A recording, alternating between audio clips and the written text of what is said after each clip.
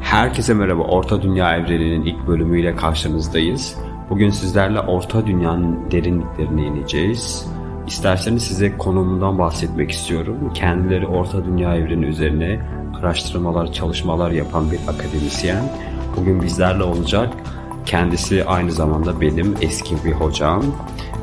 Doktor Elçin Parçaoğlu bizlerle olacak. Bu bölümde sizlerle Orta Dünya Evreni nedir? Orta Dünya Evreninin derinliklerine, inceliklerine, detaylarına ineceğiz. Aynı zamanda biliyorsunuz film Yüzüklerin Efendisi, Hobbit, bu filmleri kitaplarla karşılaştıracağız. Aradaki farklar, filmle kitap arasındaki ne gibi farklar var? Bunları konuşacağız. Umarım keyif alırsınız. Güzel bir bölüm olur. Aynı zamanda bizi YouTube, Twitter ve Instagram üzerinden bilimkurgu rehberi olarak takip edebilirsiniz. Şimdiden herkese teşekkür ederim. Hadi başlayalım o zaman.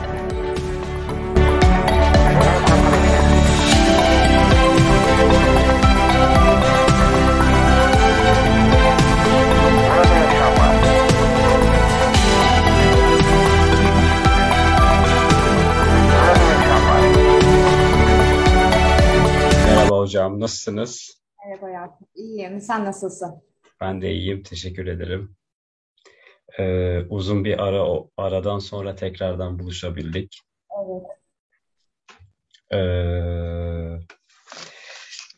Bu yayını bekliyorduk çünkü gerçekten biliyorsunuz şu sıralar işte Amazon Yüzüklerin Efendisi'nin dizisini yapıyor. İlk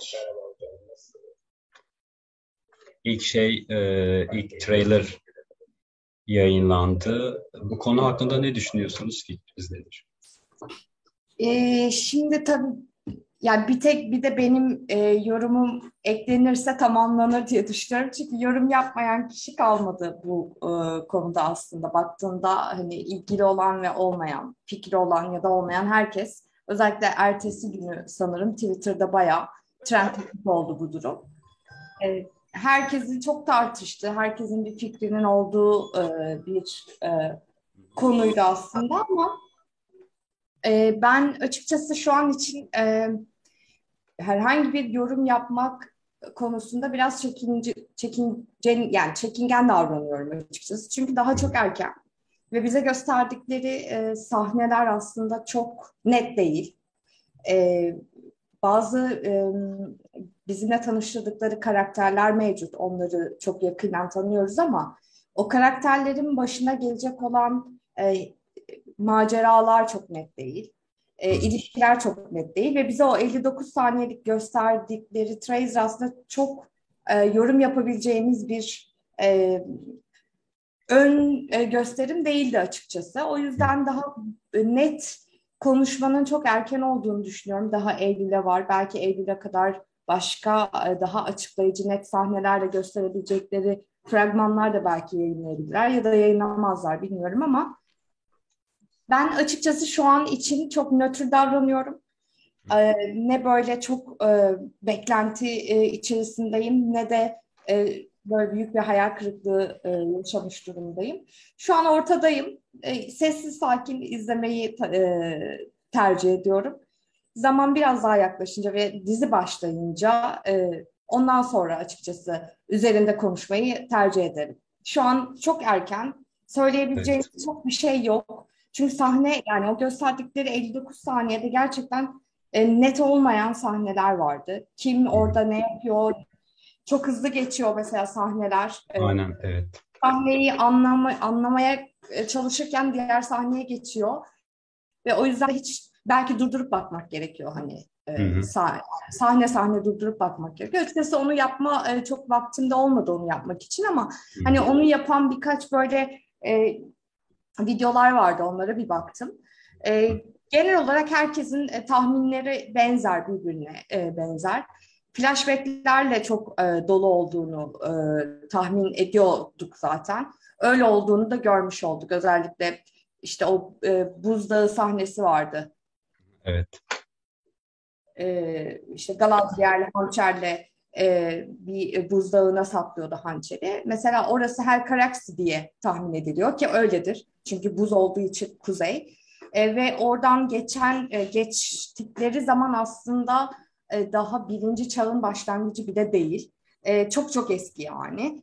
O yüzden de bayağı geriye dönüşleri olan sahneleri bol bol göreceğiz ve bu beni aslında çok heyecanlandırıyor. Çünkü tabii ki ikinci çağ oldukça kalabalık ve çok olayların döndüğü bir çağ olabilir ama ben birinci çağı daha çok seviyorum açıkçası. İkinci çağ Hı hı. tabii ki çok önemli olaylar gerçekleşiyor ama ben birinci çağ fanıyım neredeyse. O yüzden birinci çağda olan flashbackler olursa daha çok sevinirim tabii ki. Hı. Yani tabii dediğiniz gibi hani yorum yapabilmek için çok erken çünkü 59 saniyelik bir şey ve sahneler net değil. E, Ama bazı işte şöyle bir yani şöyle yorumlar var işte hani örnek vereyim elflerle ilgili o sahnede öyle yorumlar da bu konu hakkında ne düşünüyorsunuz hocam? Yani hani ya kitapta hani genel olarak böyle bir şey yok. Hı hı, hı. Ama hani bu konu hakkında fikrinizi merak ediyorum. Yani şimdi şöyle tabii ki bunun birkaç sebebi var. Yani bunun örneğin işte sormak istediğin şey hani siyahi elflerden Evet. bahsediyorlar Aha, değil mi? evet. Bu tabii ki yine hani o oldukça tartışılan bir konu ve herkes ikiye bölünmüş durumda. Bir tarafta bunun imkansız olduğunu ve bu yüzden de işte Tolkien'in bu eserine, bu külliyatına saygısızlık edildiğini Hı hı. söyleyenler. Diğer yandan da hani çok da sorun olmadığını söyleyenler var. Ya ben yine bu konuda böyle arada kalmayı tercih ediyorum. Böyle çok ekstrem yorumlar yapmayı tercih etmiyorum. E, Bunun birçok sebebi var açıkçası. Her iki tarafta düşenler için de. Birincisi yani sonuçta bu bir popüler kültür. Yani sonuçta çok medyatik bir durum ve Amazon Prime tabii ki artık 21. yüzyılda siyahi elf yani hani siyahi bir oyuncu var mı yok mu? İşte kadın oyuncu, erkek oyuncu yani bunların arasında bir eşitsiz bir dağılım var mı yok mu? Bunları tabii ki çok tartışmaya açmak istemeyecektir. Çünkü artık 21. yüzyıldayız ve hani bunlar tartışılacak durumlar değil artık. Birincisi bu.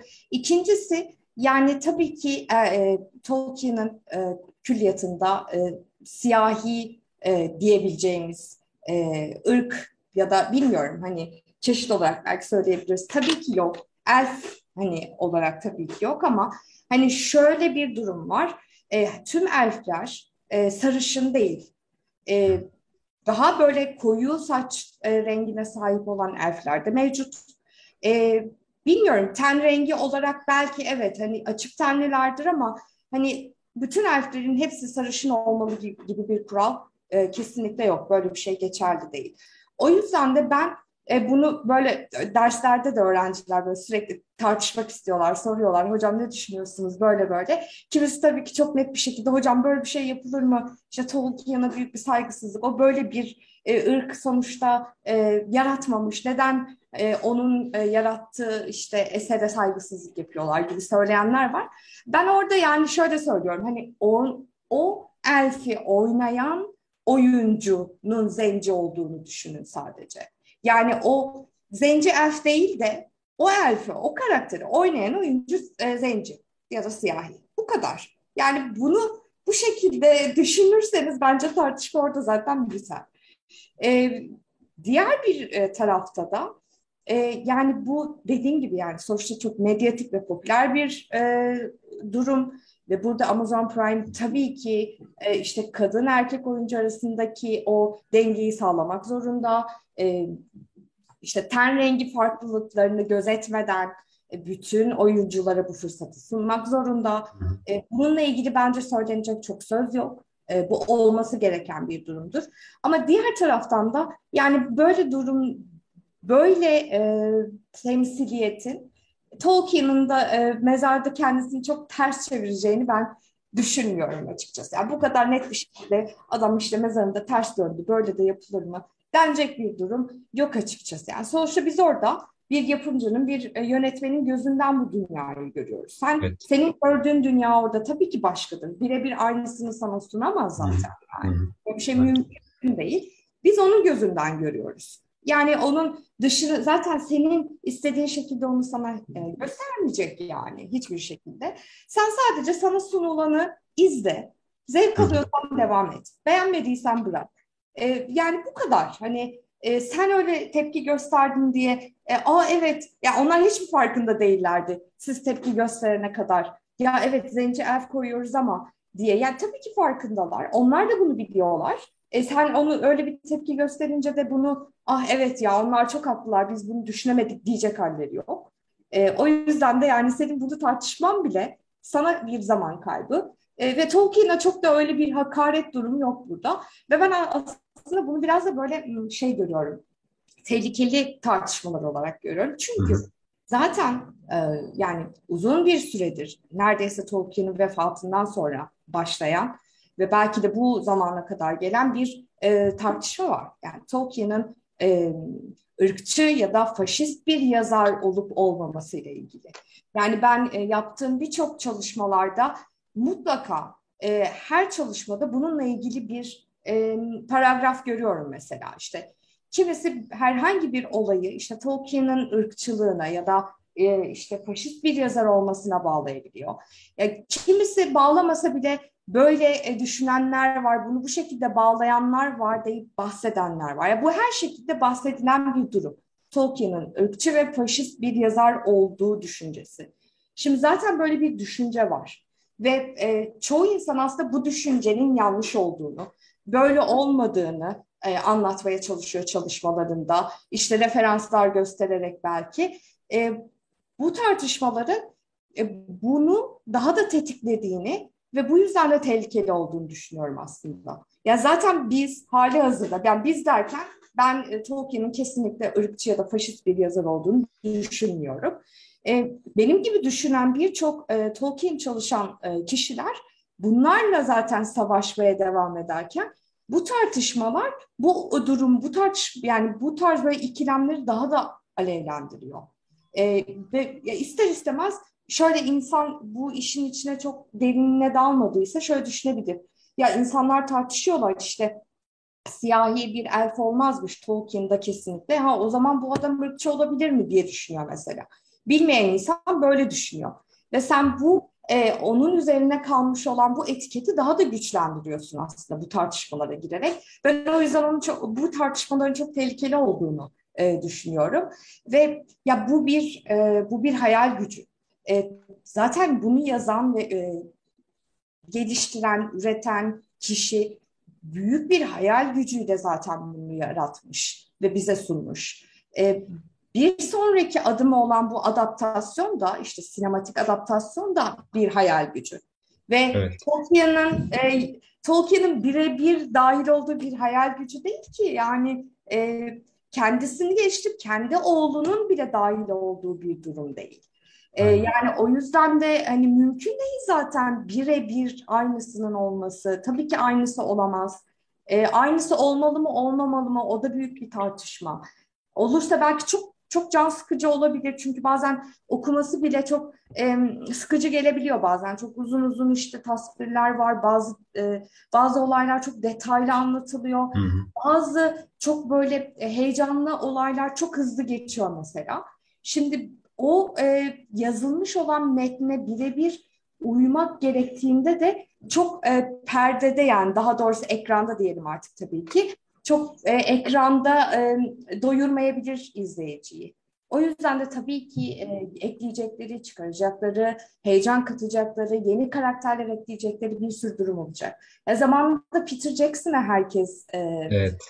tepki göstermişti. İşte Tom Bombadil'i nasıl eklemez? Evet.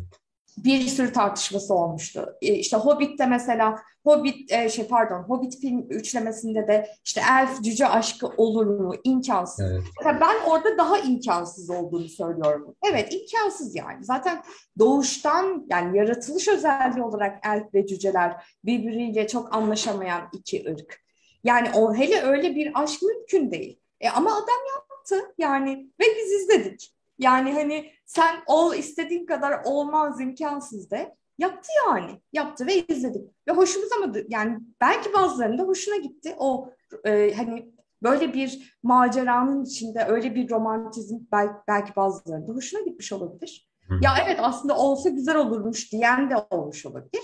Yani o zamanlarda Peter Jackson'a işte söven, sayan nasıl olur diyenler şimdi diyor ki keşke bu diziyi Peter Jackson çekseydi.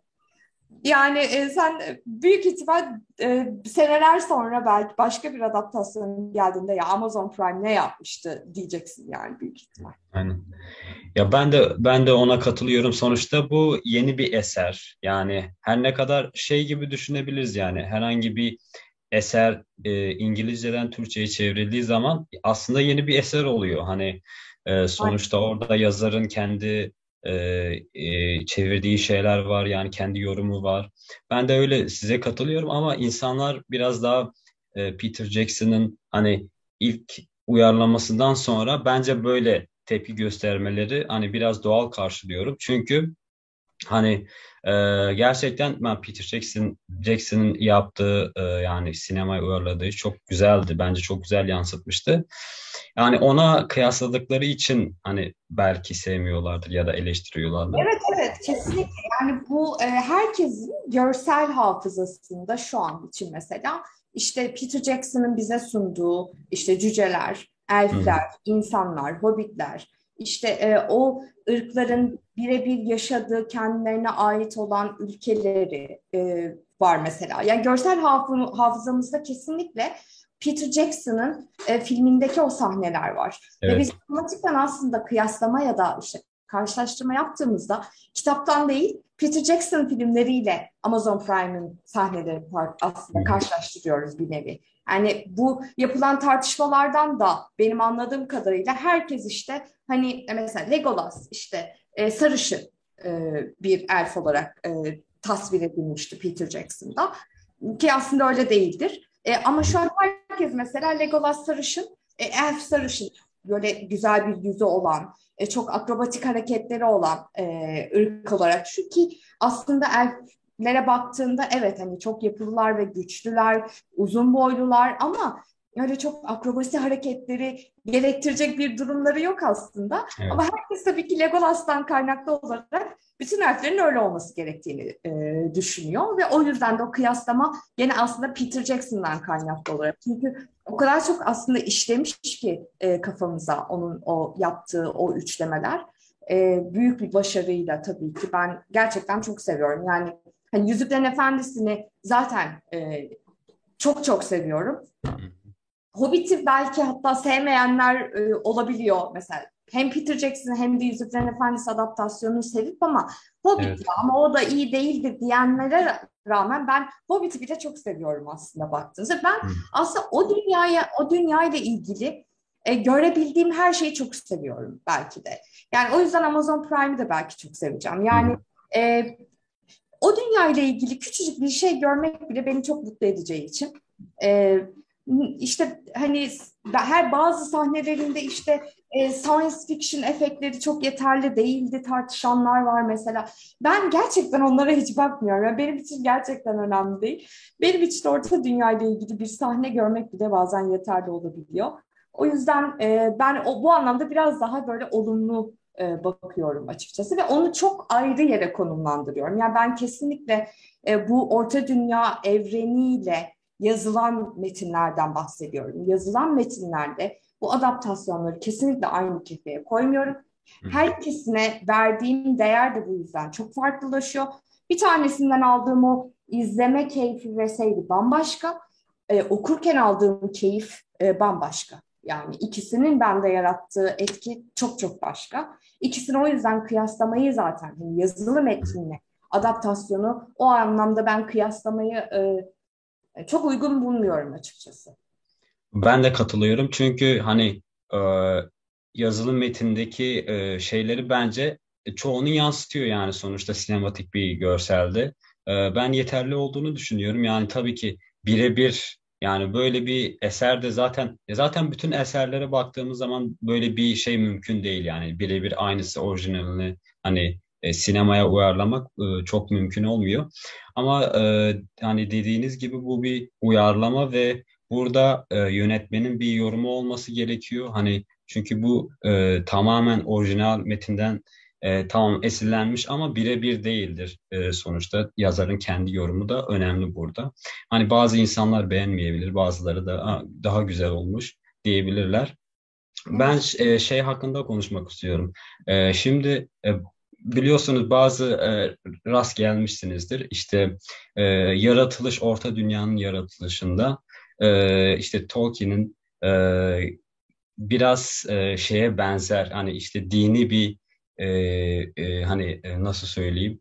İşte yaratılıştaki şeyleri hani dinden aldığına dair. Ben buna tamamen katılmıyorum. İşte hani e, şey gibi Adem ve Havva'nın olayına benzer gibi işte cennetten atılması ondan sonra dünyaya gelmesi. Bu konu hakkında ne düşünüyorsunuz merak ediyorum.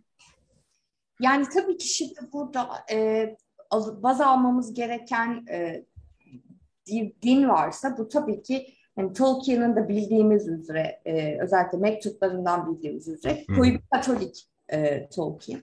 Gerçekten koyu bir Katolik yani her pazar kilise ziyaretleri yapan birisi. E, Şimdi baktığımız zaman tabii ki ben bunu işte derslerimde de genellikle bahsediyorum.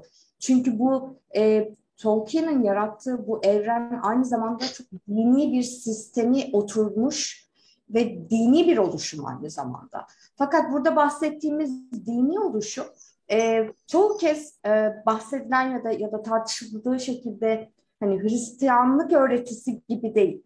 Hatta hiç alakası yok. Hı hı. Yani bunun üzerine yazılmış birçok kitap var. Bunu bir Hristiyanlık öğretisi olarak okuyan, analiz eden, tartışan.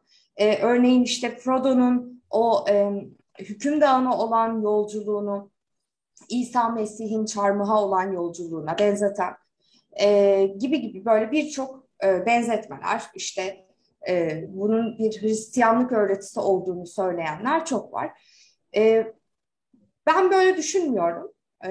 Ve bu evrenin dini bazı kısmında çok tanrılı bir din sistemi olduğunu ve bu yüzden de aslında Tolkien'in hani arka planında yani bu evreni oluştururken ki o dini sistem tasarımında işte paganizmin özellikle animizmin, şamanizmin örneğin ya da işte eski mitolojilerden Yunan mitolojisi, Roma mitolojisi, Kelt mitolojisi, Norse mitoloji yani işte kuzeyden gelen İskandinav mitolojisi böyle birçok genel coğrafi olarak da çok geniş alana yayabileceğimiz Mezopotamya'dan, Mısır'dan yani Uzak Doğu'dan bile etkilerinin bulunduğu böyle çok kapsamlı ama hepsinden böyle birebir çok benzer referanslar değil de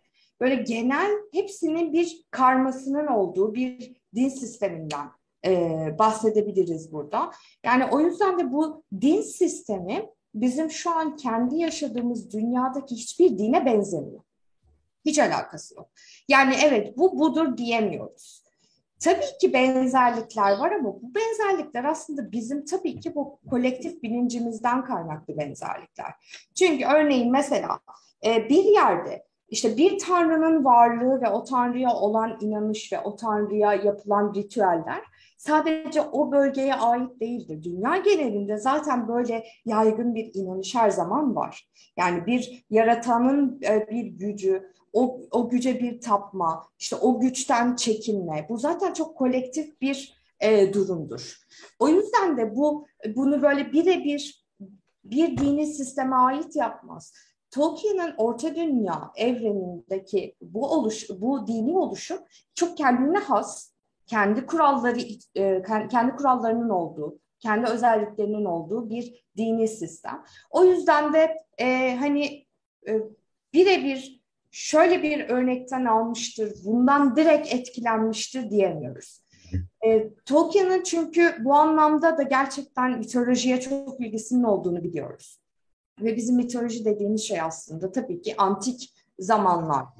E, Yani eski çağlardaki insanların inanış biçimleri, inanış ritüellerinin hepsine genel olarak biz mitoloji diyorsak eğer yani bir din aslında onlarda. Şu an için geçerliliği kalmamış.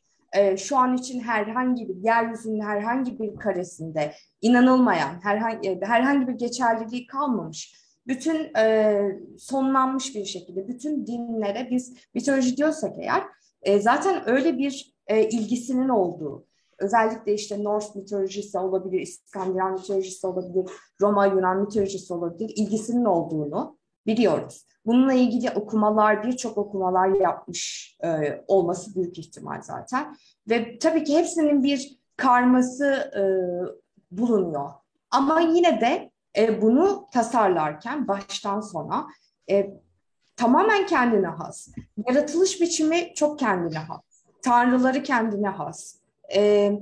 Olan yani çağlar boyunca Tanrı ve diğer yaratılanların ilişkileri kendine has. Ve mesela dikkat çekmek istediğim bir durum.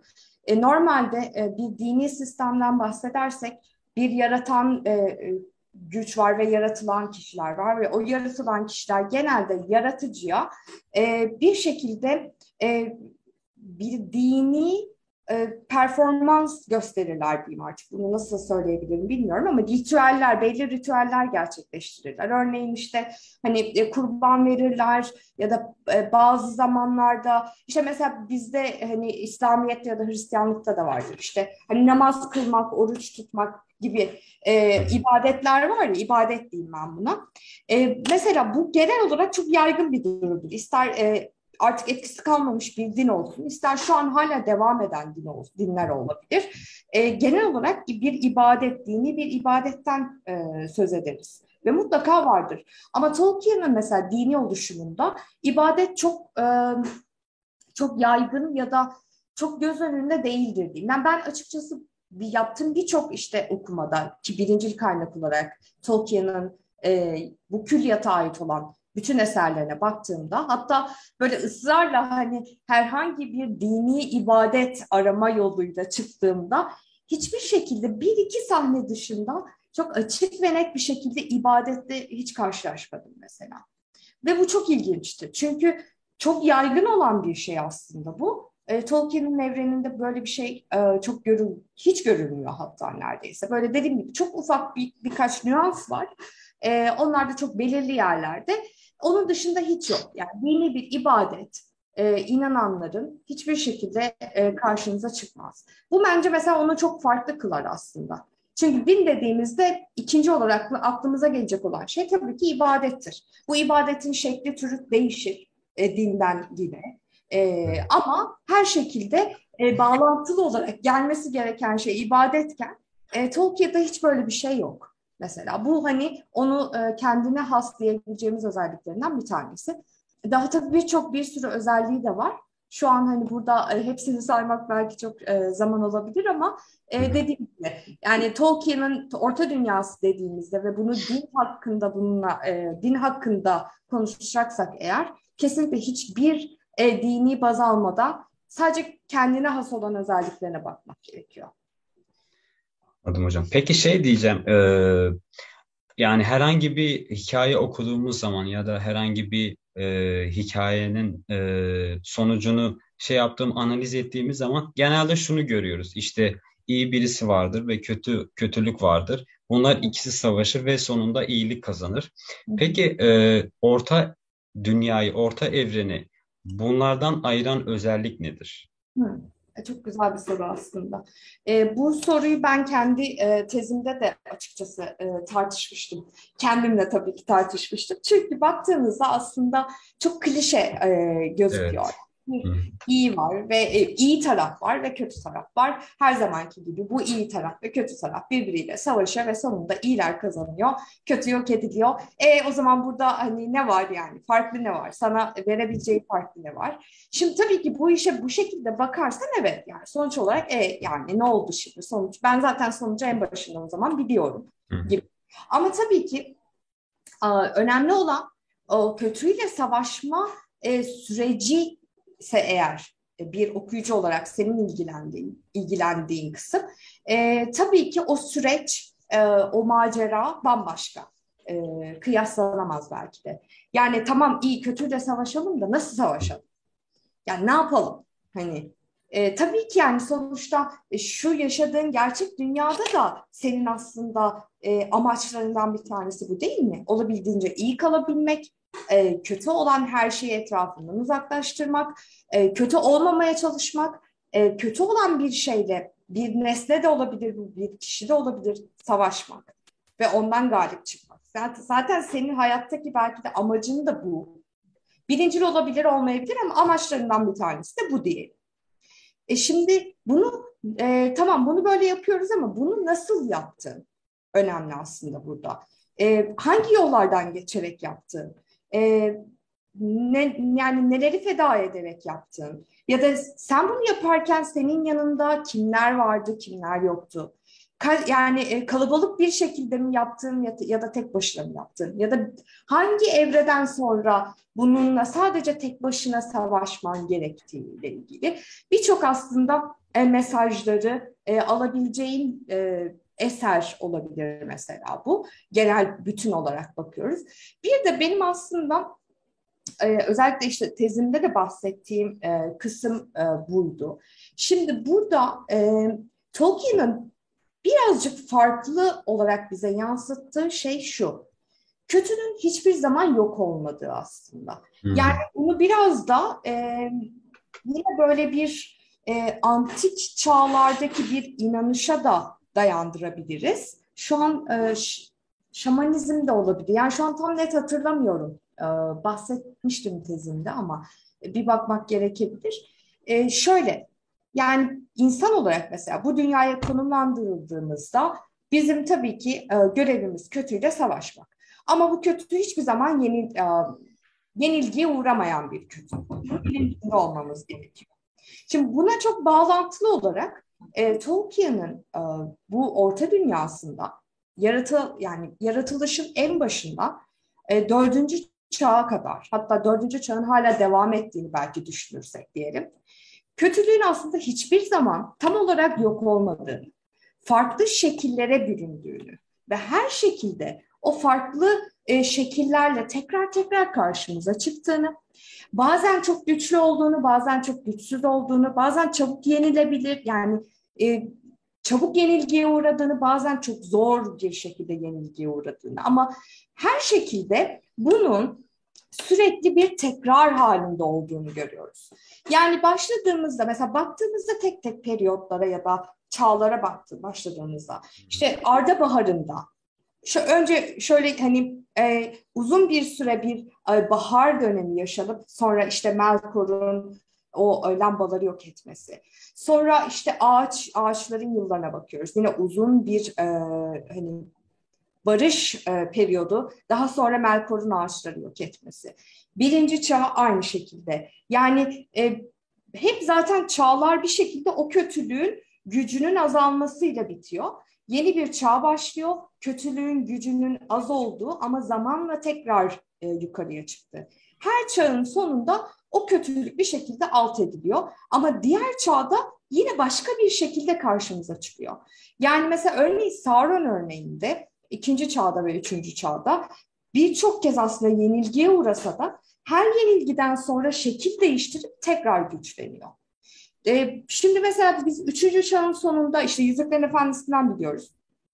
Yüzük yok edildi. Evet. Böyle olunca işte Mordor tamamen ortadan yok oldu. Sauron da eğer hani fiziki olarak yok oldu, belki ruhundan şu kadarcık bir şey kaldıysa bir güç, o 4. çağda yine güçlenerek bir sonraki nesilleri yine karşısına çıkacak. Yani burada Tolkien'in demek istediği şey, hani bize hep mesela söylenen işte kötülerle savaşıp sonunda kötüyü yenmek ve iyiler kazandı. Burada işte iyiler kazanmıyor. Kazanamıyor yani. Evet, bir yerde kazanıyorlar ama o kötü sonra tekrar onların karşısına çıkıyor. Tekrar. Ve o kötüyle savaşan kişiler değişiyor ama o kötü hiç değişmiyor. Yani kötünün temel varlığı değişmiyor aslında. o kötü düşünce değişmiyor diyelim. Yani burada aslında Tolkien'in belki de söylemek istediği şey, sizin karşınıza kötü her zaman çıkacak. Kötü her yerde, farklı şekillerde, belki bir nesne olarak, işte güç yüzüğü mesela. Belki bir karakter olarak, işte Sauron ya da orklar. İşte o kötülerin mesela farklı şeyleri olacak. Domine ettiği farklı figürler olacak. Bir şekilde o kötü senin her zaman karşına çıkacak. Bundan kurtulamazsın. Hiçbir zaman yenilmeyecek. Senin bütün derdin yaşadığın sürece o kötüyle savaşmak olacak. Önemli olan o kötüyle nasıl savaştın ya da savaşıp savaşmadın. Belki de savaşmak istemiyorsun ve bırakabilirsin. Yani bu da çok normal. Bunu da yapabilirsin ki yapan mesela bazı figürler ya da karakterler var diyelim Orta Dünya'da. Evet. Ben artık hani savaşmak istemiyorum deyip Orta Dünya'yı terk edip Aman'a geçen elfler var mesela. Hı-hı. Ya da ilgilenmiyorum diyen birçok elf kralları var. Savaşmak istemeyebilirsin, kendini uzak tutabilirsin. Ya da savaşan kişilere yardım edebilirsin figüran olarak. Ya da direkt o savaşın ortasındaki ilk kişi sen olursun ve direkt kötüyle yüzleşen sen olursun. Kim olursan ol, hiç fark etmez. Bu kötü her zaman bir yerde var ve senin verdiğin aslında tepki çok önemli. O kötüye verdiğin tepki. Gerçekten tepkisiz mi kalacaksın ya da tepki mi vereceksin? Ya da eğer direkt bir şekilde tepki vermeye gücün yetmiyorsa tepki verenleri mi destekleyeceksin gibi gibi.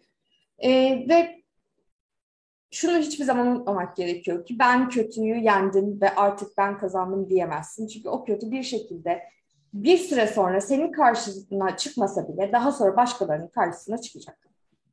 Yani böyle özetleyebilirim açıkçası hani belki tekrara düşecek çünkü söyleyeceğim şeyler. Çünkü bu iş tekrar için o yüzden yani hani sürekli aynı şeyleri söylüyormuşum gibi oluyor ama tekrardan kaynaklı olduğu için. Çünkü Tolkien'in de bize aktardığı şekilde söyledim o yüzden. Yani aslında hayatımızın içindeki olan şeylerden bahsediyor ama bunu tabii kurgusal ve kendi hayal gücüyle bize bir şekilde anlatıyor. Ben hakkında siz ne düşünüyorsunuz? İşte elfler, cüceler, entler. Biraz şöyle yani bilmiyorum bana öyle geliyor. Yani ben kitabı da okudum, filmi de izledim. Biraz elfler hani bu savaş dediğiniz işte biraz bunlardan uzak kalıyor. Çünkü kendileri bir ütopik bir dünyaları var. Orada yaşamlarını sürdürüyorlar. Bu biraz elfleri mi yapıyor yani hani işte biz upper class'ta kalmak istiyoruz. Diğer insanların ya da ırkların işlerine karışmak istemiyoruz. Bunu gerçekten merak ettiğim sorulardan birisi. Yani şimdi tabii şöyle aslında öyle değil.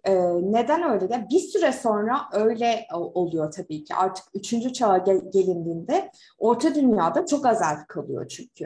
Hı-hı. Yani gerçekten büyük çoğunluğu özellikle işte 1. çağda Orta Dünya'ya geri dönen Noldor elfleri olabilir ya da işte Sindar elfleri olabilir. Büyük çoğunluğu İkinci çağın sonunda Sauron'un tek yüzüğü elinden alındıktan sonra özellikle Aman'a geri dönüyorlar. Çünkü biraz da şöyle bir düşünce var. Biz yeteri kadar savaştık, artık insanlar savaşsın diyorlar mesela. Ya da belki işte az önce de bahsettiğim gibi yani bu kötülük hiçbir şekilde yok olmuyor. Her şekilde bizim farklı şekillerde daha doğrusu sürekli karşımıza çıkıyor ve biz bununla daha fazla baş edemiyoruz. En azından hani korunmuş bir bölgede dünyanın bu evrenin bitmesini bekleyelim. Huzur içinde bekleriz en azından. Tanrılarla daha yakın oluruz diye düşünüp çoğu zaten Orta Dünya'yı terk ediyor ve Orta Dünya'da çok sayılı elf kalıyor aslında 3. çağda ama yani 3. çağ gelene kadar gerçekten çok büyük mücadeleler var elfler tarafından.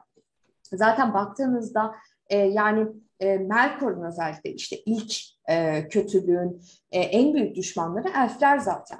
Mesela Melkor öyle insanlarla falan çok ilgilenmiyor. Daha doğrusu ilgilenmiyor derken şöyle hani insanların zaten daha kolay nasıl söyleyeyim, onun tam böyle hep aklıma İngilizce kelimeler Evet. geldiği için şu an böyle bir an duraksıyorum Türkçe'de. İnsanların daha kolay nasıl denir? Daha kolay pusuya düşürebileceğini, insanları daha kolay kandırabileceğini, öyle söyleyeyim. Daha kolay kandırabileceğini, yani çocuk işi gibi gördüğü için insanlar onlarla çok ilgilenmiyor. Zaten ben onları bir şekilde kandırırım diyor. Ama elfler onun için mesela, yani asıl düşman. Yani elfleri yenebilmek, alt edebilmek ya da birazını kendi tarafına çekebilmek asıl hedefi. O yüzden de mesela birinci çağ zaten tamamen Melkor ve işte elfler arasındaki savaşlarla geçiyor ve bu savaşta birçok kayıp da var. Önemli işte elf ailelerinin üyelerinin kayıpları var. Yani bu mesela bu kayıplar devam etselerdi hayatlarına belki çok çok büyük liderler olacaklardı ikinci ya da üçüncü çağda, ama maalesef birinci çağda daha Melkor'a karşı yapılan savaşlarda hayatlarını kaybediyorlar. Hayatlarını kaybediyorlar derken fiziki olarak kaybediyorlar tabii ki. Elflerin çünkü hiçbir şekilde ölüm gibi kesin bir sonuçları yok. İkinci çağda da aynı şekilde mesela büyük savaşlar veriliyor yine, özellikle Sauron'a karşı bu sefer. Ama bu sefer de elfler Sauron'u küçümsüyorlar. Nasıl Melkor hani birinci çağda insanları küçümsemişti, yani hani kolay lokma bunlar diye Evet. düşündüğü gibi aynı şekilde bu sefer de elfler Sauron'u küçümsüyor. Yani hani Melkor'un yanında Sauron ne ki diye düşünüyorlar. Onların aslında bu küçümsemesinden kaynaklı olarak Sauron biraz da güç kazanıyor aslında. Ve artık belki de gerçekten de biz baş edemiyoruz deyip Orta Dünyayı terk ediyorlar ve üçüncü çağda, yani hani elimizde sayamayacak, elimizin parmaklarını geçmeyecek kadar önemli elfler kalıyor. Ve o yüzden de nüfus olarak da tabii ki insanlar daha fazlalıkta olduğu için üçüncü çağda biraz da insanlara kalmış oluyor aslında bu savaşı devam ettirmek. Bu biraz da hani böyle miras gibi, yani devam ettirmek gerekiyor çağlar boyunca. Bunu bir sürü elfler gerçekleştirdi. Artık insanların da bir şeyler yapması gerekiyor. Çünkü bir de insanlar hep arka plandaydı. Hem Hı elfler hı. çok güçlüydü, sayıca daha fazlalardı. Onların sözü geçiyordu. Biraz Orta Dünyayı yönetmek kısmında da onların sözü geçiyordu. Ama artık hani biraz böyle elfler elini eteğini çekince Orta Dünya insanlara kalmış oldu. O yüzden de eğer huzur içinde yaşamak istiyorlarsa insanların savaşması gerekiyor bu kötülükte. E, Yani o anlamda biraz elflerin hani şey yok, yani böyle üstten bakma, biz daha üst sınıfız, biz işte bununla biz uğraşmayız, siz savaşın değil aslında bu. Biraz bir nevi hani biz yapabileceğimiz her şeyi yaptık. Artık bundan sonrası sizde. Çünkü nasıl biz buranın bir vatandaşıysak, bu Orta Dünya'nın bir vatandaşı, siz de öylesiniz. Sizin de savaşmanız gerekiyor diye düşünmüş olabilirler belki. Biraz bu konuda işte hani filmi izlediğimiz zaman böyle işte cüceler barbarik olarak gösterilmiş. Ama aslında yani doğalarındaki şey bu. Hani işte Hobbit kitabında hani işte cüceler şeyin evine baskın yapıyorlar, oraya giriyorlar. Ve ondan sonra işte Gandalf geliyor. Tabii bu onların doğasında olan bir şey. Evet. Hani sonuçta her ırkın kendine ait özellikleri var. E, Ben şeyi merak ediyorum işte Gandalf'ın yani neden Hobbitler? Yani Hobbit neden farklı bir şey değil de Hobbit onun için hani yüzüğü taşıma görevini neden bir Hobbit'e Ya evet, üstleniyor yani? bu da çok güzel bir soru aslında. Aslında çok da üstünde tartışılabilecek öyle felsefi konular da içeriyor kesinlikle. Çünkü birincisi yani Tolkien zaten hani kişilik olarak çok mütevazi bir insan baktığınızda. Yani öyle hani fazlalığın, işte çokluğun aslında çok zararlı olduğunu, yani ne kadar az, ne kadar ufak, onun daha yeterli olduğunu hep öne süren, böyle düşünen birisi. Şimdi baktığında da yani Tolkien aslında bu eserde özellikle işte ırklar arasındaki bu işte boy farklılıklarıyla, işte yapı ya da güç farklılıklarıyla aslında biraz da bu düşüncesini, altyapısında yatan bu felsefi düşüncesine de yansıtmış olabilir. Yani zaten Tolkien'in de favorisi Hobbitler bu arada. Yani onun en büyük isteği keşke bir Hobbit olabilsem ben de. Yani hani keşke onlar gibi böyle hani rahat bir yaşam sürebilsem, ben de bir hobbit olmayı çok istiyorum der birçok yerde. Özellikle mektuplarında da söyler. Kendini bir hobbit gibi hissettiğini ve öyle yaşadığını da söyler aslında. Çünkü hani kırsal kesimde yaşayan, Hı hı. işte tarımla uğraşan, gerçekten hani yaşamanın ne olduğunu bilen, seven bir ırk ya da çeşit diyelim, bilmiyorum. Hani tam olarak nasıl söyleyeceğimizi de bazen ben de şaşırabiliyorum. Hani ırk mı desek, tür mü desek, ne Evet. desek onu da bilemiyorum açıkçası. Irk deyince çok böyle hani Şey gibi. ırkçı bir söylem Evet. içeriyormuş gibi geliyor. O yüzden de hani aslında onlara biz ırk olarak bakmamalı. İşte elfler, insanlar, hobbitler, cüceler hani ırk değil de bir tür olabilir. Bilmiyorum yani. Evet. Hani nasıl sesleneceğimizi bilmiyorum ama yani şimdi neden hobbitler, neden Gandalf hobbitleri? Bir kere yani Gandalf'ın aslında Hobbitlerle bu kadar içli dışlı olmasının sebebi çok tesadüfi aslında. İşte bir ara 3. çağda böyle büyük bir kıtlık yaşanıyor. Büyük bir kara kış oluyor ve orada biraz da kuzeye yakın oldukları için yaşadıkları yer o kara kışta gerçekten büyük bir kıtlık yaşıyorlar ve hani ölümle yüz yüze geliyorlar. İşte Gandalf mesela Hobbitler işte şaire gidip Hobbitlere yardım ediyor. O Eriador bölgesine gidip Evet. Hobbitlere yardım ediyor. Mesela Saruman da Rohan'a yardım ediyor. Hani baktığında. Bir nevi aslında o hani büyücüler arasında böyle bir bölge paylaşımı olmuş. İşte Gandalf'a da hani Eriador bölgesi düşmüş gibi düşünelim. Hani orada böyle bir tesadüfi bir şey var ama daha sonra Gandalf Hobbitlerin o içerisindeki o cevheri keşfediyor. Onlarla biraz daha içli dışlı oldukça. Bu cevher ne? Yani boyları çok ufak. Çok ufak yapıdalar. Ama inanılmaz atikler mesela. Çok hızlı davranıyorlar. Çok sessiz hareket ediyorlar. O yüzden mesela yanınızdan geçtiğinde duyamayabilirsiniz.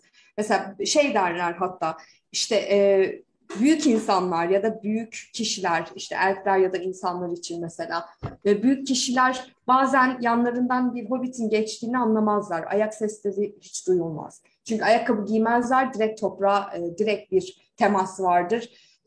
O yüzden herhangi bir ses çıkmaz mesela. Ayak sesi çıkarmazlar. Çok atik bir şekilde hareket ederler. Çok hızlı hareket ederler. Evet çok zeki insanlardır baktığımızda. Evet çok böyle keyfe düşkün, zevke düşkün, işte yemeğe içmeye düşkün gibi gözükseler de çok zeki ve pratik insanlardır ya da kişilerdir diyeyim. O anlamda Gandalf bu özelliklerini tabii ki onlarla yaşadığı sürece keşfediyor. Ve çok aslında ilginç olduklarını, aslında o ufak görüntülerinin arkasında çok büyük şeylerin yattığını fark ediyor. Ve tabii bu fark ettiği şey de böyle çok kimseyle açık bir şekilde de paylaşmıyor. Hani kendine saklıyor bu bilgileri bir nevi. Çünkü bir yerde ileride bunu kullanabileceğini düşünüyor ki gerçekten de kullanıyor aslında. Örneğin işte Bilbo'yu mesela cücelerle birlikte maceraya atılması için bir nevi ikna ediyor ve özellikle mesela Thorin hiçbir şekilde bir hobbitin onlara nasıl yardımcı olabileceğini, yani böyle bir şeyin mümkün olmadığını hani Gandalf'la tartışırken Gandalf o kadar emin ki yani bu görev için biçilmiş kaftan olarak görüyor Bilbo'yu ve aslında bunda ne kadar haklı olduğunu da daha sonra görüyoruz. Özellikle Hobbit'te Bilbo'nun o işte atik hareketleri, işte o hani sessizce hareket etmesi, hani saklanabilme özellikleri ya da o zekası işte mesela şeyle karşılaştığında Smoke'la. evet Smaug'la karşılaştığındaki o diyalog mesela. O diyalog gerçekten çok önemli bir diyalog. Ve oradaki o verdiği cevaplar. Yani Evet. karakterini çok iyi gizleyebiliyor. Kişiliğini çok iyi gizleyebiliyor. O yüzden karşısında kim olursa olsun onun aslında çok pasif bir kişi olduğunu varsayıyor ama aslında arkasında ne kadar güçlü bir karakter olduğunu böylece keşfedemiyorlar ve onu hafife alıyorlar ki Tori'nin de yaptığı mesela bu. Çok hafife alıyor ama bu macerada Bilbo sayesinde bu maceradan sağ çıkabiliyorlar tabii ki bir yere kadar Tori için en azından. Aynı şey Frodo için de geçerli. Çünkü çok sakin bir karakter aslında Frodo Bilbo'ya kıyasla. Biraz daha sakin ve daha olgun belki de baktığımda. Ve mesela Samwise aslında burada isminden de anlaşılabileceği gibi. Hani Samwise yani ona tamamen bir nasıl diyeyim rehber konumunda olan yeri geldiğinde hani düştüğü yerden onu kaldıran ama hiçbir şekilde peşini bırakmadığı, arkasından sürekli onun peşinden gittiği. Bu iki hobbit mesela başka hiçbir tür o son ana kadar bir yerde pes ederdi yani onu demeye çalışıyorum. Mesela bir elf böyle bir yolculuğa zaten baştan çıkamazdı. Bir de şundan dolayı ne kadar güçlü bir karakter giderse oraya o iki güç birbirini çeker. Çünkü mesela güçlü bir elf seçilseydi ve o yolculuğa çıksaydı bir yerde o yüzükle birleşirdi onun gücü. Mesela Gandalf o yüzden yüzüğü kabul etmiyor. Çünkü benim zaten gücüm inanılmaz var ve ikisiyle birleşirse daha kötü şeyler olabilir. Elfler için aynı şey geçerli. Zaten hani bir Silmariller falan var, bu taşlar, değerli taşlar. Zaten böyle bir dertleri var. Bir de hani böyle bir göreve atandıklarında bir yerde o kendi içlerindeki o güçle o güç yüzüğü belki birleşir ve kendilerini ifşa edebilirlerdi. İnsanlar zaten hani onları saymıyorum çok çabuk kandıkları için, güce özellikle taptıkları için onlar zaten hiç çıkmayıp direkt yüzüğü alıp ki Boromir mesela öyle yapacaktı. Direkt kendilerini lider olarak gösterirlerdi. Cücelere teslim edemezsiniz. Çünkü cüceler onları bir altın değerin, altın olarak görür onu. Onun önemini varsa yani hiç fark etmez onun için. O bir altın değerli. Onu alıp böyle yer altına kendi ülkelerine falan götürüp orada tutarlardı. Daha kötü olaylar olurdu falan.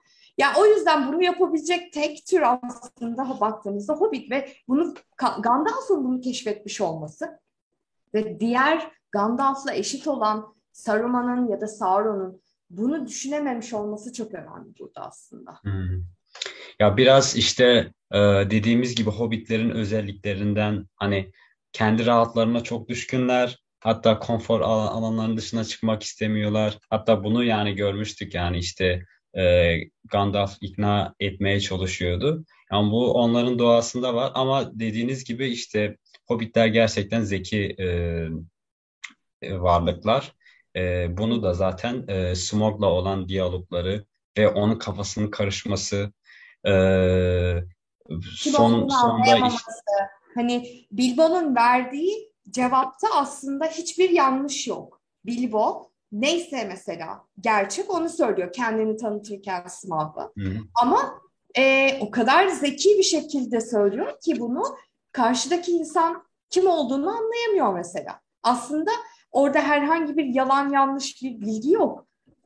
Ama yani o kullandığı kelimeler bile o kadar önemli ki karşıdaki insan kim olduğunu bir türlü çözemiyor mesela. O da çok önemli. Sanırsam bir tane bulmaca soruyordu. Onun amacı yani tam olarak nedir hani biliyorsunuz? Şimdi şöyle bu biraz da mitolojik bir durum aslında. Çünkü özellikle Norse mitolojisinde karşılaştığımız bir durum. Sigurd örneğinde karşılaşırız biz bununla. Şimdi baktığınızda ejderhalar da çok zeki hayvanlar olarak tasvir edilir. Özellikle mitolojilerde. Ve şimdi iki zeki diyebileceğimiz karakterin karşılaşması var. Ve böyle bir karşılaşmada tabii ki düz bir diyalog hiçbir anlam ifade etmez. Mutlaka bu iki karakterin kendi zeka güçlerini göstermeleri gerekecektir ve böyle bir güç de ancak bir bilmece örneğiyle gösterilebilir. Yani en azından hani sözlü anlatım geleneğine göre böyledir. hani bir zeka ölçme aracıdır mesela bilmeceler. Öyle değil mi? Şu an mesela Tabii ki. bulmacalar da aynı şekilde. Yani Aynen. o yüzden de tabii ki her iki karakter de çok zeki. Çünkü ejderhalar da çok zeki karakterler olarak her zaman tasvir edilir. Her iki karakter de çok çok zeki ve biri diğerinden daha zeki. Bunu da bir şekilde göstermek gerekiyor ve tabii ki zeka ölçme aracı olarak da bilmecelerin kullanılması ve bunun haricinde zaten dediğim gibi Norse mitolojiden de gelen bir Sigurd örneği var. Aynı şekilde orada da karakter ejderha ile karşılaştığında ki o ejderha aslında onun kardeşiyken mesela kendini bana tanıt dediğinde karakter de yine aynı şekilde verdiği bir yani söylediği bilmecede aslında hiçbir yanlış yok. Doğru bilgilerle e, onu o bilmeceyle aslında karşıdakinin onu anlayamamasını sağlıyor. Aynı örnek Bilbo ve Smaug karşılaşmasında da gördüğümüz örnek. O anlamda bence orada çok böyle tatlı bir gönderme de var Tolkien tarafından. O sahneyi ben çok çok seviyorum yani. Böyle defalarca tekrar tekrar dönüp okurum yani onları. Evet, gerçekten benim de en sevdiğim sahneler arasında. Son olarak hocam şey diyeceğim. Filmdeki işte ve kitaptaki mitolojik yaratıklardan, varlıklardan.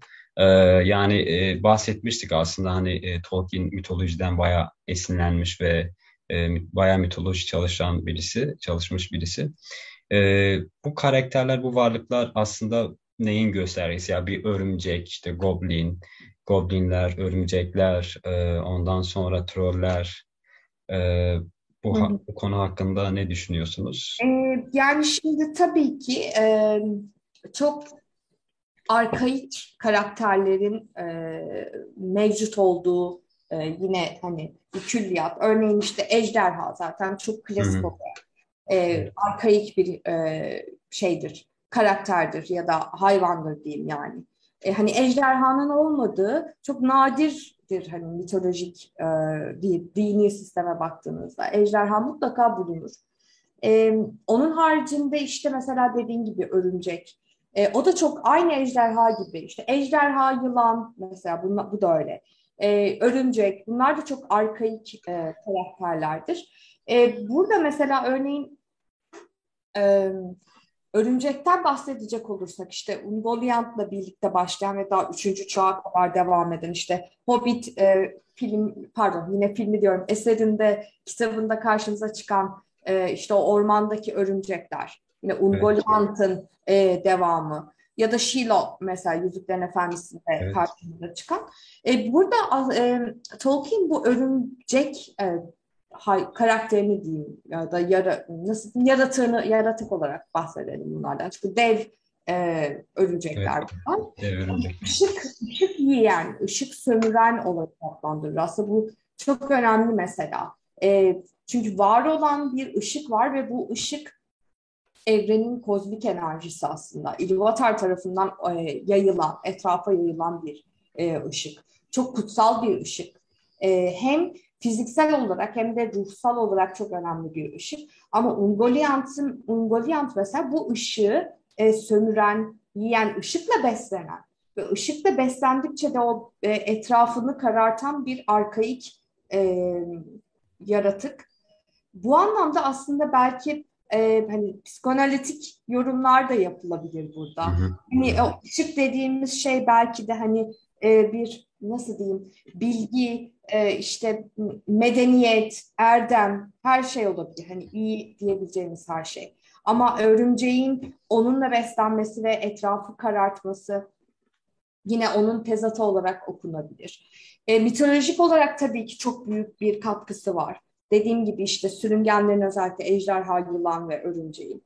Onun haricinde mesela troller özellikle işte mağara trolleri zaten yine mitolojilerde karşımıza çıkan devlerle birlikte kıyaslanabilir. Ki o devler her zaman mesela bir karakterin özellikle bir kahramanın savaşması için orada bulunan devlerdir. Yani onların fonksiyonu aslında sadece kahramanın gelip onu yenmesidir. Sadece onun için orada bulunurlar. Yani burada da aslında belki hani mağara trollerinde de aynı şey geçerli. Bir yerde sonuçta yola çıkan o kahramanların bir şeylerle savaşması gerekiyor. Tabii ki işte bu yeri gelecek mağara trolü olacak, yeri gelecek örümcekler olacak. Mesela ben mitoloji dersinde Theseus'tan bahsederken işte özellikle Athena kahramanı olarak Theseus'tan bahsederken hep şunu söylerim mesela işte Theseus'ın hani doğduğu şehirle Athena şehri arasında bir yolculuk yapması gerekiyor ve o yolculuk nasıl diyeyim o geçeceği yolculuk yapacağı yol aslında böyle yaratıklarla terörize edilmiş bir bölge. Yani yaratıklar, bazı canavarlar, bazı nasıl diyeyim kötü karakterler o yolları öyle terörize ediyorlar ki yolcular rahat bir şekilde yolculuk yapamıyor. Bir şehirden diğerine rahat bir şekilde yolculuk yapamıyor. Şimdi burada da aslında aynı şey var. Bilbo ve işte cüceler yola çıktıklarında her durakta savaşmaları gereken bir figür var ya da figürler var, karakterler var. Ki savaşsınlar ki oraları temizlesinler. Evet. Oraları açsınlar. Orayı terörize eden karakterleri oradan yok etsinler ki o yollar sonra güvenli hale gelsin. Diğer yolcular için. Çok benzer aslında burada da. Çünkü yol boyunca farklı türde, çeşitli karakterlerle, kötü karakterlerle savaşıyorlar. Onu yapmak zorunda. Yani birinin orayı temizlemesi gerekiyor.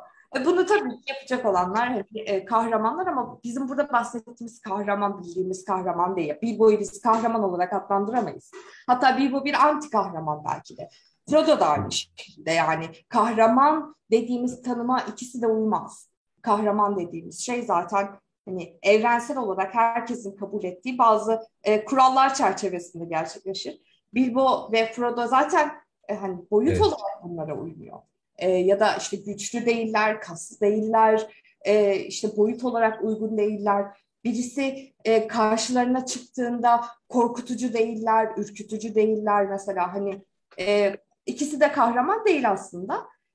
Burada da böyle bir ters köşe yapmış oluyor tabii Tolkien. Yani aslında gerçekten terörize edilmiş bir alanı temizlemek için kahraman, gerçek kahraman olmanıza gerek yok.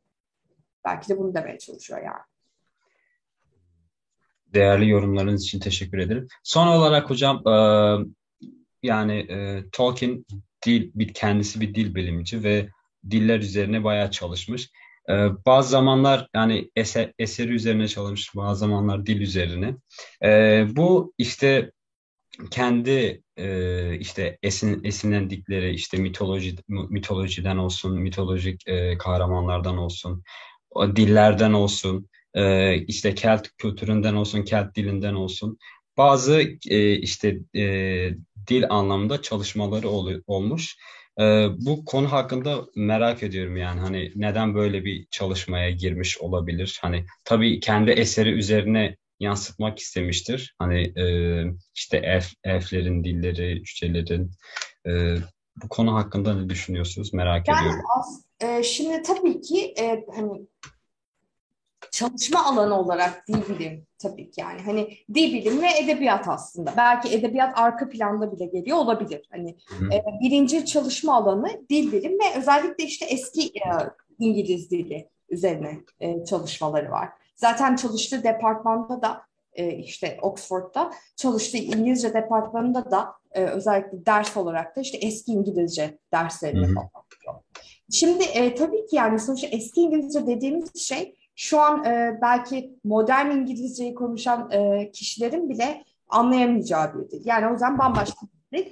Ve bunun üzerine çalıştığı zamanlarda aslında bu dilin diğer hani komşu ya da çevre bölgelerden ne kadar etkilendiğini ya da işte Latince'den mesela ne kadar etkilendiğini, ne kadarını Latinceden aldığını, ne kadarını işte o antik çağlardan gelen kabilelerden, Keltlerden ya da diğer kabilelerden aldığını gibi yani böyle bununla ilgili tabii ki bir sürü araştırmaya girmiştir ve o dili aslında bir şekilde formülünü çözmeye çalışırken bir şekilde yaşamayan bir dili aslında çalışıyor. Yani var olmayan ve yaşamayan bir dili çalışıyor. Ve sonra kendisi bir dil üretiyor ve yaratıyor. Yani bir dil bilimci olarak tabii ki bir pratik yapma alet, yani yapma amacıyla bunu yola çıkmış olabilir. Çok normal.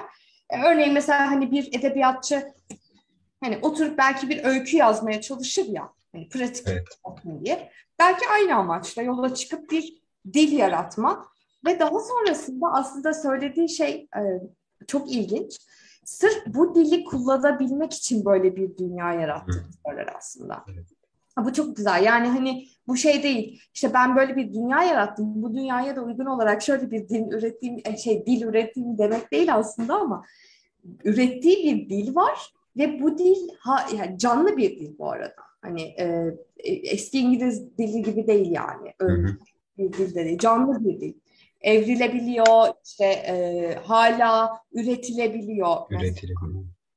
Ve bu dile uygun olarak böyle bir dünyayı yaratması, ya benim bazen aklım almıyor bazı bilgileri Tolkien'le ilgili mesela. Hani bu tarz şeyleri işte çalışma yaparken okuduğumda yok artık deyip orada böyle duraksadığım oluyor. Yani hani bu kadar da olmaz. Hani bu nasıl bir şeydir? Bu nasıl? Yani inanamıyorum ben bazen. Yani bir dil üretmek zaten benim çok inanabileceğim, yani inanmıyorum derken hani o anlamda söylemiyorum tabii ki. Evet hocam. Bir dil ortaya çıkarmak zaten benim için böyle hani nasıl ya diyebileceğim bir şeyken, bir de hani bu dile uygun ben bir dünya yaratayım deyip böyle bir evreni ortaya çıkarması tabii ki çok büyük bir olay. Ya o yüzden bazı şeyler üzerinde böyle çok da konuşamıyorum yani. Hani evet, bunu böyle yapmış büyük bir deha örneği benim için ve üstüne söylenecek çok sözüm kalmıyor o yüzden. Ve dediğim gibi yani dil bilimci olmasından kaynaklı ve tabii ki eski diller üzerinde yaptığı çalışmalardan dolayı böyle bir etki altında sırf pratik olsun diye belki bir dil ortaya çıkarırken bunu bir de edebiyata uyarlaması çok çok mucizevi bir şey yani. Bence de, ben de öyle düşünüyorum hocam. Şu an geçenlerde bir araştırma yapmıştım. İşte yarattıkları diller üzerine işte bazı işte dil şeyleri, merkezleri, programları falan. Bunlar daha çok popüler olmaya başlıyor. İşte bu dilleri daha çok yaygınlaştırmaya çalışıyorlar. İşte hani nasıl söyleyeyim, canlandırmaya çalışıyorlar tekrardan. Çünkü dediğiniz gibi bu e, eski, yani eski bir eski bir İngilizceden alınmış bir, yani şey gibi. Şu an ben örnek vereyim, Latince öğrenmeye çalışsam çok zor. Çünkü Latince'nin günümüzde hani gelişimi söz konusu değil. Hani ondan dolayı şu an işte bazı programlar, işte bazı dil okulları falan, bunlarla ilgili işte çalışmalar yapılıyor. Umarım, yani ben de işte öğrenmeye çalışıyorum. Onlardan Bir ara birini. ben de takmıştım Latince ama çok zor geldi. Ya aslında bir yandan da şöyle, hani İngilizceden kaynaklı olarak biraz böyle kolay olan tarafları var. Hı Çünkü hı. bazı kelimeler böyle birebir çünkü Latinceden İngilizceye geçmiş ve oradan Evet. direkt anlayabiliyorsunuz, ama tabii ki çok zevkli ama. Ben mesela Latinceyi çok seviyorum. Yani Hı. o görüntüsü bile beni çok çok rahatlatıyor. Ve işte Tolkien'in mesela elf dili de çok Latince'ye çok benzer. Evet. Ama yani hani her şey geçti. Yani okunuşundan yazılışına, spelling dediğimiz, yani ekilerine, son eki, ilk eki, yani bunu oturup bu kadar kapsamlı planlayabilmek yani inanılmaz geliyor bana. Yani gerçekten büyük bir çalışma. Umarım diğer hani dil bilimciler bunun devamını getirir. Çünkü yani bir dil üzerine çalıştıkça gelişen bir şey, yani canlı bir şey aslında. Çünkü diğer türlü Latince gibi ya da farklı diller gibi öğrenilmesi zor hale gelir. Evet, Ee, evet, kesinlikle. Ben mesela hani şimdi tabii ki ona ayrı bir zaman ayırmak gerekiyor. Yani tabii ki hani sonuçta böyle bir çalışma alanının içine girdiğiniz zaman hani o dile olan ilginiz de artıyor. Tabii ki hani elf dili olarak şu an için yaptığım herhangi bir çalışma yok. Çünkü ona gerçekten hani böyle bir vakit ayırıp öğrenmeye evet. çalışmak gerekiyor. Ama öğrenmeyi çok istiyorum. Elçi'yi de. Hı hı. Telaffuz edebilmeyi ya da işte gördüğüm zaman okuduğumu anlayabilmeyi çok istiyorum. Onun üzerine hani çok geniş bir zaman ayırmam gerekiyor. Hı. Ama hani onu öğrendiğinizde gerçekten hani sorarlar ya işte kaç dil biliyorsunuz, onu da sayabilirsiniz yani. Hani, Evet, bence de. kaç dil biliyorsunuz diye sorduklarında hani CV'ye falan yazılabilir bence yani hani Bence de. Ben de her öyle şeyi düşünüyorum. biliyorum. Ye- Çünkü bir netice kadar hani sizin vaktinizi alabilecek bir dil çünkü. Hı hı. O yüzden de çok rahat yazılabilir yani. Ya ben bu arada kitabını indirdim işte. Hani Tolkien'in kendi yazmış olduğu. Ee, baktım yani dediğiniz gibi bayağı zor yani hani gerçekten Evet, zor. çok zor. Bunun için hani şöyle bir şeydi hani ekstra internetten öyle kaynaklar da bulmak yani zor hani işte YouTube'dan diğer türlü spellinglere falan çalışacaksın falan. Yani dediğiniz gibi bayağı vakit ayırmanız gerekiyor o şey için, öğrenmeniz için ve pratik yapmanız için. Pratik de yapamıyorsunuz çünkü o dili konuşan. Yani hani konuşacak kim? Doğru, aynen öyle. Hani tamam, dediğin gibi yani speaking konusunda sıkıntı belki. Hani writing'de, diğer listening'de çok sıkıntı çekmezsin belki ama yani speaking kimle pratik yapacaksın? O biraz sıkıntıya düşürür insanı ama ben belki bununla ilgili app'ler falan vardır, uygulamalar falan. Bilmiyorum, hani bakmadım ben hiç ama. Ee, duymuştum Duolingo diye işte Ha. o yapacaktı ama halen çalışma aşamasında işte. E, Umarım yapar. Ben o uygulamayı kullanıyorum. Hani Fransızca ya da işte Latince ile ilgili mesela orada biraz böyle çalışmam olmuştu. Hani oraya koyarlarsa çok çok sevinirim gerçekten. e, evet, normalde işte ben işte 2018'de falan bu şeye girmişler yani bu çalışmaya işte elf dilini falan.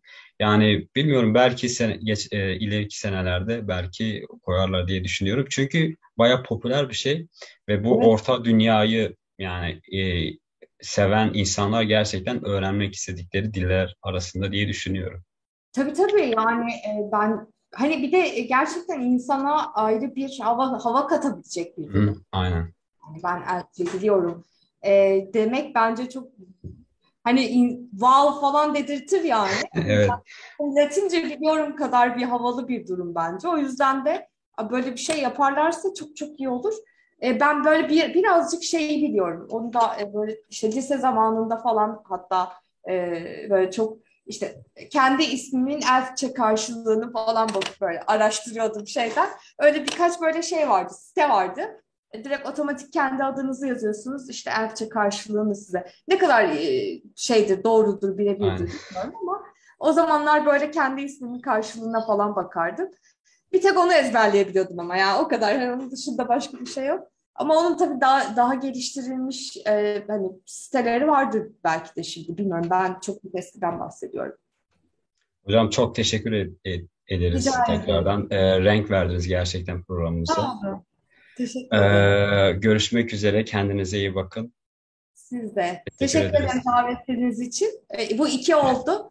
Evet. Çok güzel oluyor. Benim için de çok zevkli oluyor. Çok teşekkür ederim. İnşallah Yüzüklerin Efendisi dizisi başladığında tekrardan umarım Evet, o yaparız. zaman belki bölüm bölüm yorumlar yaparız. O zaman güzel Hı. olabilir. Evet yani çünkü ben de merak ediyorum yani ne olacak.